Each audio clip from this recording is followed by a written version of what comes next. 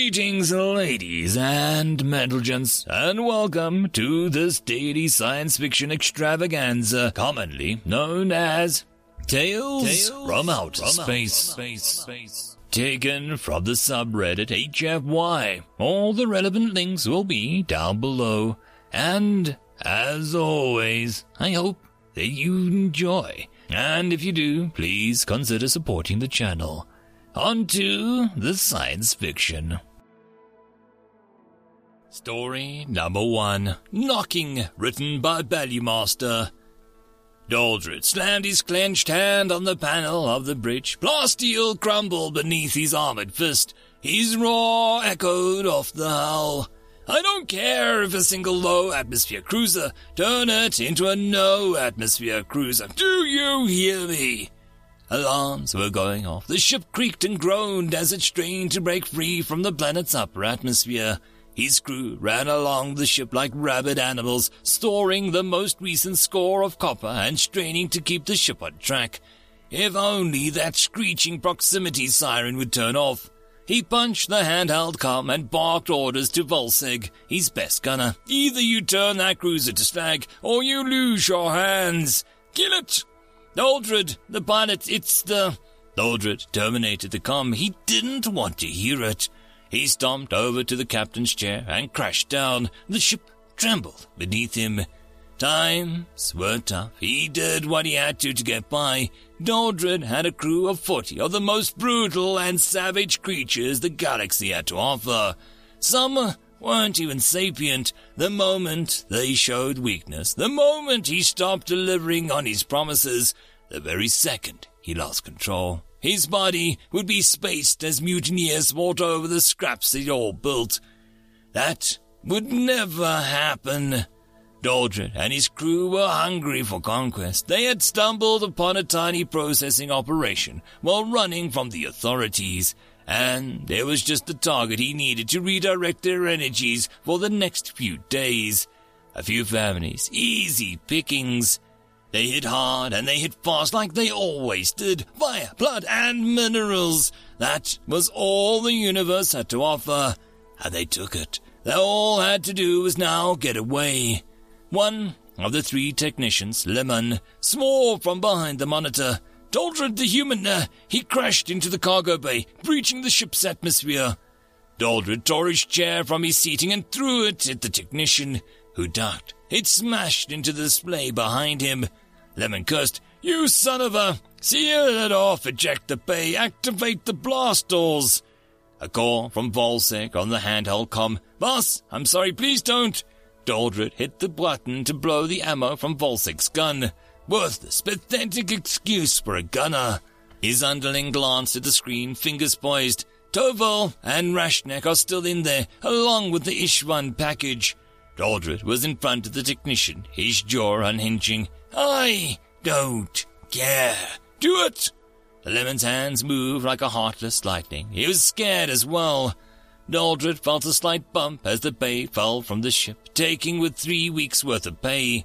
The upside was that if they were caught by the authorities, nothing could be proved. The alarm stopped and the hull restabilized the pressure. There was silence. Lemon leaned back in the chair with the breath. Damn! Persistent, wasn't he? Doldred snorted and turned back to the bridge, activating the shipwide comms. "Listen up, maggots. Toval and Rashnik are dead and the bay's gone. That cruiser took it out. We're stopping at the next port to fence the copper, getting a new bay, and then we're out of the system. Prep for jump." Doldred expected what happened next. Storms came up to the depths of the hull, Griswold the mechanic up to challenge him again, his little posse surrounding him, clinging desperately to someone else's ambition. "You knew what the package was worth. We're out weeks of pay." The burly renegade Gore brandished a turbine drive shaft with intent. "I ain't working on the ship for free." Doldred drew himself up to full height and unhinged his jaw, revealing rows of teeth. "We get paid when we get to port. You don't want to be on the ship, then you can get off. Now." Griswold eyed him, massive and thirsty for power. Tough words. Doldred pulled out his pulsar and flicked the setting as high as it would go. Anything shot would have its nervous system demolished. After excruciating pain, he made a show of counting Griswold and his posse. "I got 4 shots and there's 4 of you. I already killed Volsek for allowing the cruiser to crash into us." Griswold eyed him, and the danger went back under. "For now. One of these days, Doldred." "Sir!" Lemon screamed, eyes glued to his monitor. "Rolk's dead." Everyone present whipped around. Rolk was one of the most devastating fighters. "What?" Lemon manipulated his board furiously. "One of the vents was compromised. It automatically sealed and, He looked up at Doldred, terror in his eyes. "He's still in there." Doldred roared, and even Griswold balked. He activated the comms, wrath in his voice. "Listen up! Whoever kills this cocky worm-eater gets my share. Double if he's alive. Search the ship." Griswold and his boys tore off down the ship, yipping and screaming. The processing operation had been tiny. Just a few buildings that refined raw materials, run by a few families. It meant nothing. The strafed buildings, the copper now housed in its smuggling compartments, the lifeless forms, they meant nothing. The universe was too big for something so small to matter. Doldred spoke quietly to the technicians. Lemon, Kuvik, Loon, heat map and live audio. Complied, then Lewin took off to join in the hunt.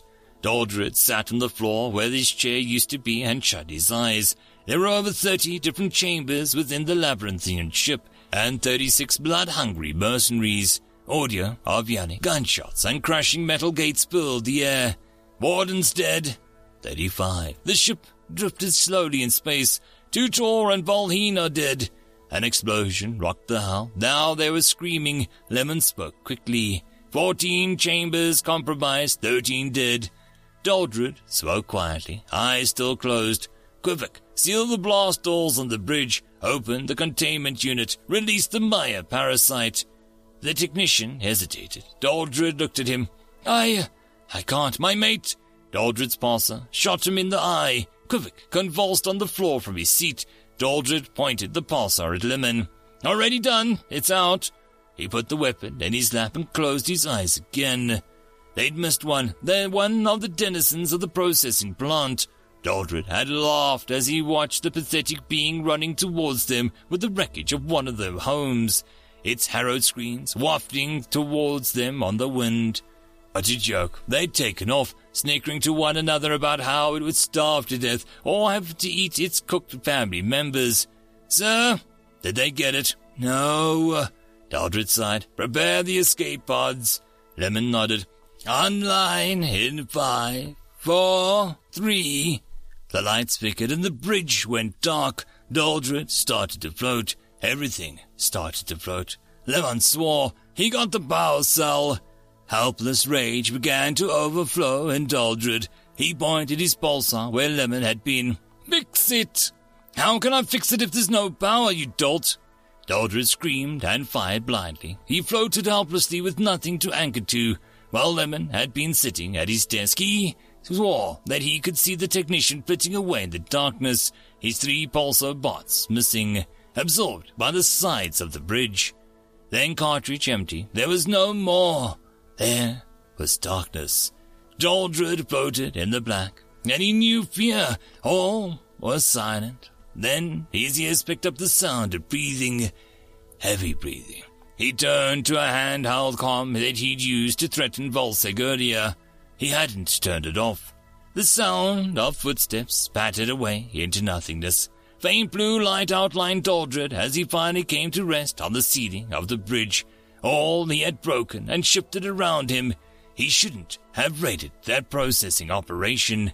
They should have waited until they dropped off Ishvan package and then jumped out of the damned system. Something thumped against the blast doors. Doldred froze. The thump came again. Then again. Louder, more powerful, until it was echoing through the bodies and floating debris on the bridge. The blast doors began to warp inward with each blow. He couldn't look away. The human was knocking. End of story. Story number 2. Just Passing Through, written by Belgain Rockfan. See, Margaret, I told you they'd be friendly people. They're inviting us into their home.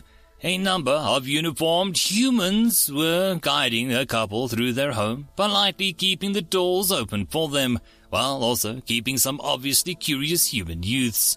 Yeah, you don't have to keep rubbing it in, Robert. I can see that they're letting us into their home. You know, it really does look very lovely, doesn't it? Indeed. Now, shush, I think the friendly human, weird name, don't you think, are bringing the grandfather of the family. We should be very respectful. The uniformed human had brought them into a sitting room, and another human was coming in through a different door. His posture gave away that he was much older than the other human, but the others were still treating him with the utmost respect. Declining to take a seat in the appropriate furniture, it started to speak. Well, ma'am, sir, let me just start by saying that it is an honor and a pleasure to finally meet you. Suffice to say that we don't get many visitors like yourselves, but we are thrilled to receive you. Margaret made a move to start speaking, but Robert decided to cut her off before she embarrassed the both of them. Oh no, the honor is ours, sir. We really hadn't expected, anything like this, frankly. Really, you'd think that Catherine would have mentioned this. It's quite a selling point, frankly. The other man looked a bit puzzled. Catherine, never mind, I suppose it doesn't matter much, but please tell me, to what do we owe the honor? This time, Margaret managed to speak up before him. Oh, don't be so dramatic, dear. We're just here to see the Silver Falls of Alanara. The other man looked completely befuddled now. The Silver Falls of Alanara.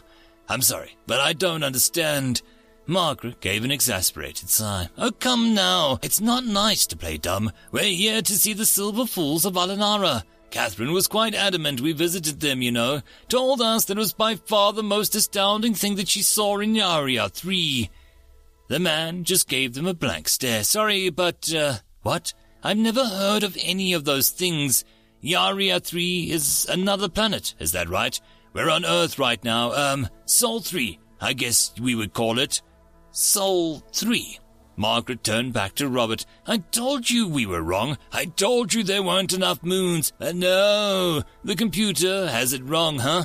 Now look at where we are, and we look like fools. Terribly sorry, sir. It looks like we must have misjudged our hyperjump. You know how it goes. Would you mind pointing us towards Yaria 3?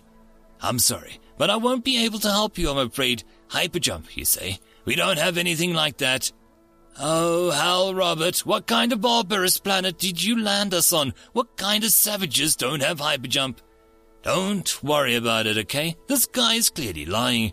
Everyone has hyperjump. Turning back, the man spoke. Come now, chap, don't be ridiculous. Of course you have hyperjump. I know for a fact that you only need to apply for membership with the Galactic Union to be given hyperjump. Yeah, we haven't done that. Yeah, sure, buddy. Of course, now I know you're lying. Everyone knows that everyone is pretty much forced into applying when they first make contact. Yeah, about that, we kinda haven't, made first contact yet. Oh, I see. Interesting, Margaret, get the transporter ready now. Oh, goodness, would you look at the time? Very sorry, but we have to leave. We have a, thing. We don't want to miss, and yeah, nice to meet you, good. The smaller of the two creatures produced something that looked remarkably like an iPhone and pressed the big red button on the screen. They disappeared instantly without so much as a flash or a sparkle. Pressing on his earpiece, he asked the senior advisor. Dave?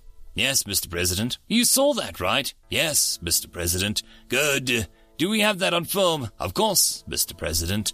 Excellent. Set me up on a video conference with the chiefs of NASA, Air Force, Navy, Army, and CIA.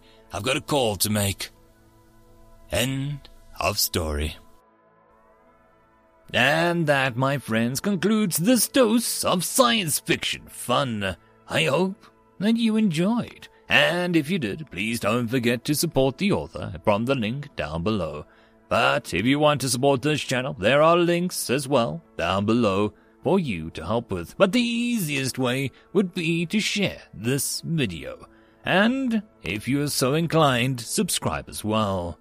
I will see you all in the next episode, and I hope that you all have a fantastic time until then. Cheers.